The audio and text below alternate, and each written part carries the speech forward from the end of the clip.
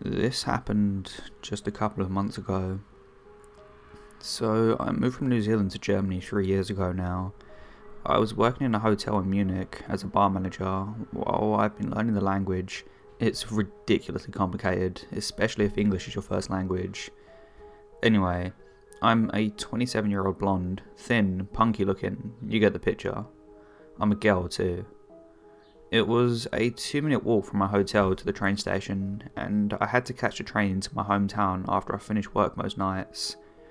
It was common for me to get harassed on the train or on the way to the station, even though it was only a 2-minute walk. It was extra horrible because I couldn't speak German very well. I once had a guy ask me to marry him for money, another one asking why I didn't speak his language because he wanted me to come with him. Another one would call me a slut because I ignored him, and the list goes on. But the scariest time was actually in my hometown. I live 35 kilometers away from the city. I head home on the train as usual. I got off the train and began walking around the corner to my apartment.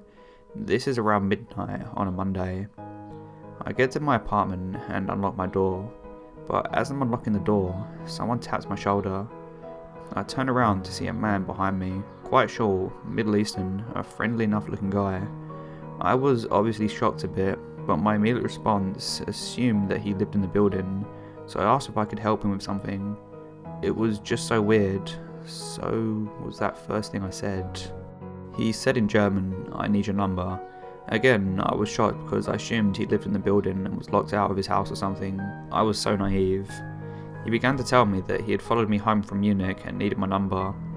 I said no and that I was married. My husband was literally inside the apartment. He followed with, "That doesn't matter," and asked if he could come in. I began to freak out and stated that I was going inside and I bid him farewell. As I entered my apartment, he pushed me forward and tried to get inside my apartment. I turned around and slammed the door in his face so hard they brought tears to my eyes. Not through the slamming, but you know what I mean.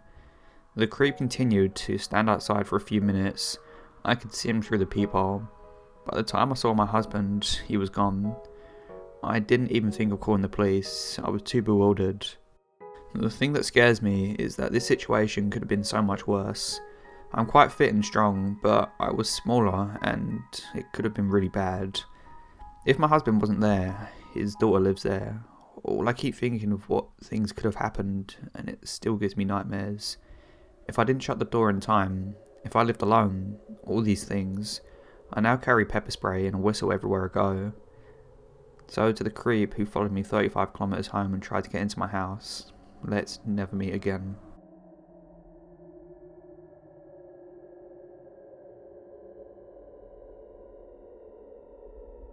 My skin still crawls thinking about this guy. He saw me shopping for school supplies and things for my new apartment one evening during my first week of grad school and decided that I was his mark. I had just moved to my new college town, didn't even have a cell phone yet after leaving one that my folks paid for during undergrad behind. I was grown and could take care of myself. I roll. What a nitwit I was. As I left the parking lot with my purchases, I noticed this truck put up behind me and then exit. It was late and there weren't too many people out. I pulled out and so did he. It was a few miles down a long retail street with lots of stoplights before my turn. As I drove, I realised the guy in the truck was trying to get my attention.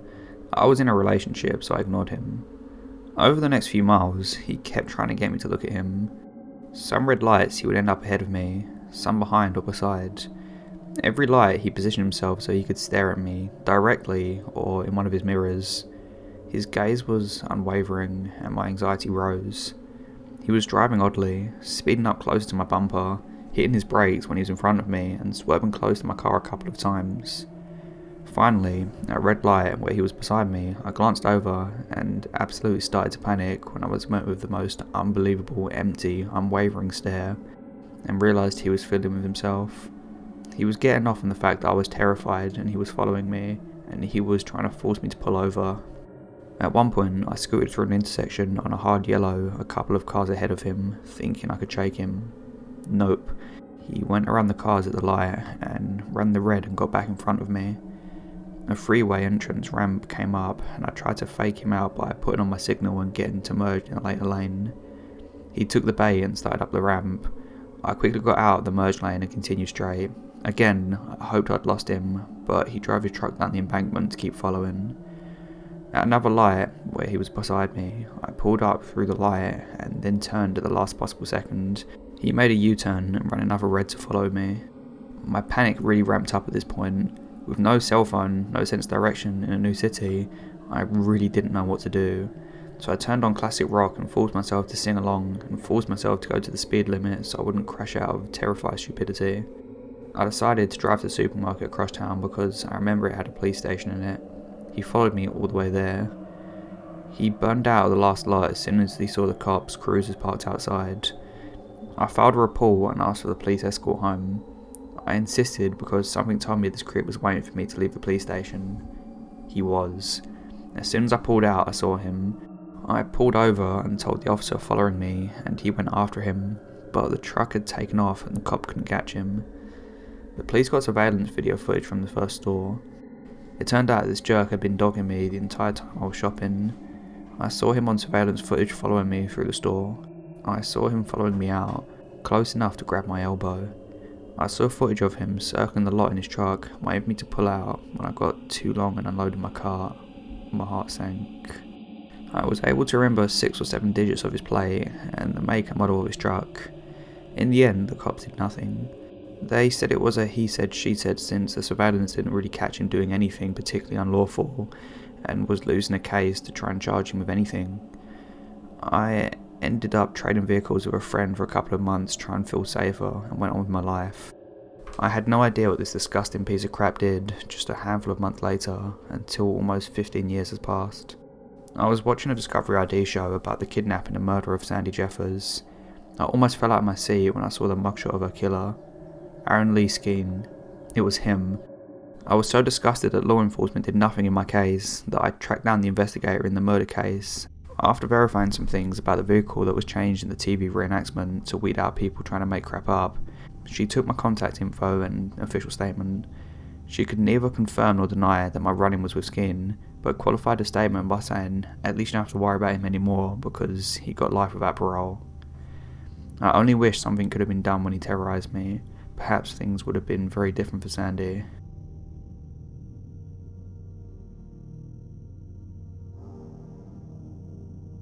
This happened to me about 2 years ago, but I think about it a lot.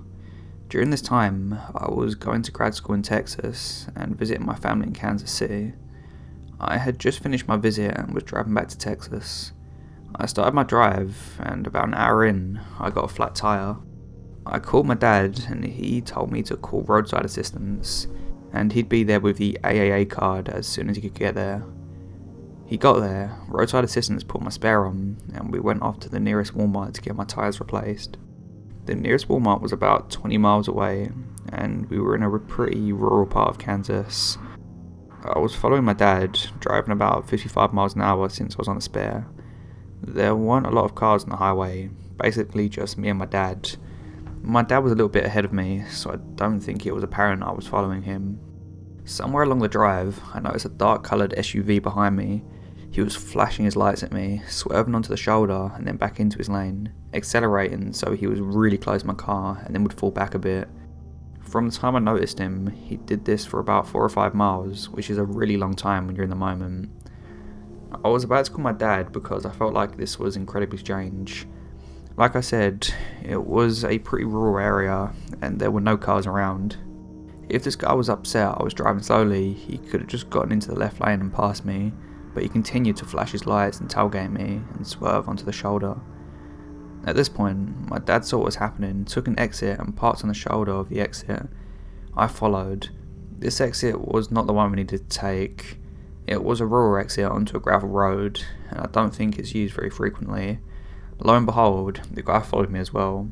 I pulled behind my dad, who was already out of his car with his arms in the air, saying, "What the hell?"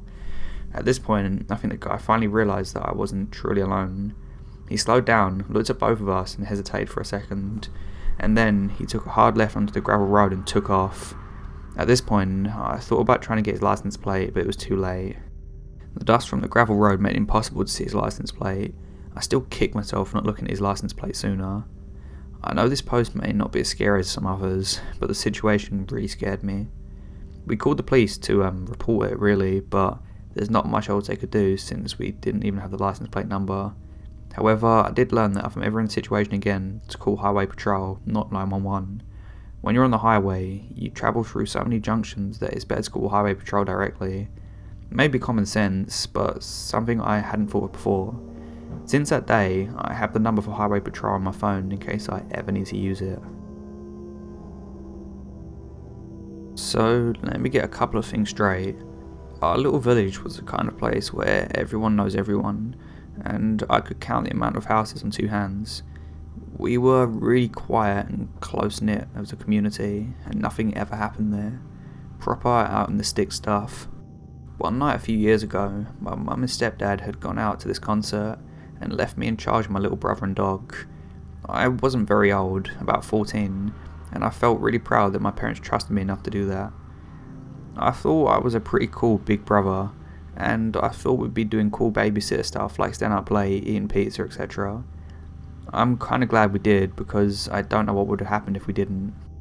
At about 10:30 the power cut out, and didn't think anything of it because the weather hadn't been great lately, and I figured that it had something to do with it. I got some candles out of the cupboard and lit them, and put some of our favourite songs on. As soon as I sat back down, Sonny, my little brother, turned to me, being the weird little kid he was, and told me very calmly that someone was outside. I was a little perturbed by him, but the dog hadn't done anything, so I presumed it was just the neighbours or something. He shrugged and went back to his drawings. There's a running joke in our house that you don't need a clock with a big dog around, because he's such a creature of habit that he will constantly get up at the exact same time every night to tell you that it's time to initiate his nightly go-to-bed protocol. It was about 3/4 of an hour after the power went that my dog decided now was the time. I told Sonny to get the doggy's biscuit while I let him out for a pee. Now, our kitchen is an extension to the original house, and so as such, has a flat roof that is completely low to the ground compared to the rest of the house, and offers easy access to the bathroom window. As I open the door so the dog could do his thing, Sonny pushes right past me in the doorway and whispers, "I know you're out here, and I'm calling the police." As he turned around with the biggest, proudest smile you've ever seen on his face, there was a very distinct rustling coming from just above the doorway. I don't think I will ever forget the way Sonny's face dropped when he looked above my head. I looked up. The man sitting on the roof above me panicked, trying to kick me, and then ran off into the next door's garden, and presumably into the cornfield surrounding our village. I was so scared, and Sonny was bawling his eyes out. I ushered him back inside as quick as I could to get my knife from the kitchen. We both went into his room, and I told him to try and get some sleep while I waited for our parents to come back. It was an agonisingly long 4 hours before they did. My stepdad immediately went outside to check to see if everything was alright. I then heard him talking about something had smashed the fuse box. Obviously we called the police, but they didn't come till late that day. They did search the immediate premises and found a makeshift bed in a nearby disused barn, along with pictures of silhouettes of us in the shower through the frosted glass. I think it's pretty safe to say that the whole experience definitely shook us up. We then moved out as soon as we could, but I still shut curtains whenever I can, and I see shadows underneath every door I see. Sonny keeps quiet about it, but I'm not sure if that's just because his brain is cut out or whatever.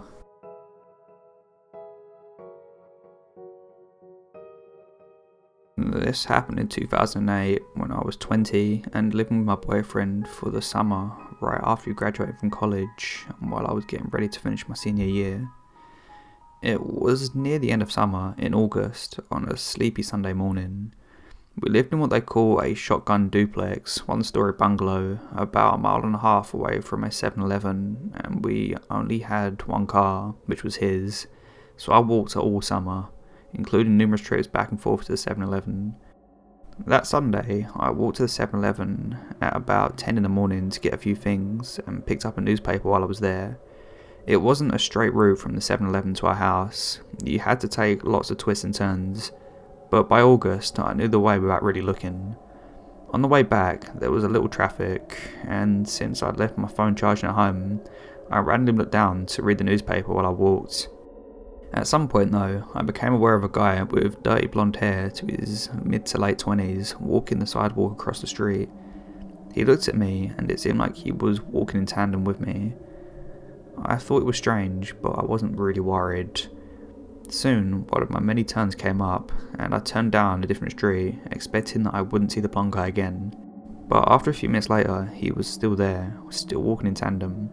I felt the hair stand up on the back of my neck, and wished I brought my phone. I abruptly turned down a few different streets, changing my usual route, and hoping he'd take a different one. It took me a little longer to get back from normal, but by the time I got to my own street, the blonde guy had been out of sight for 10 minutes.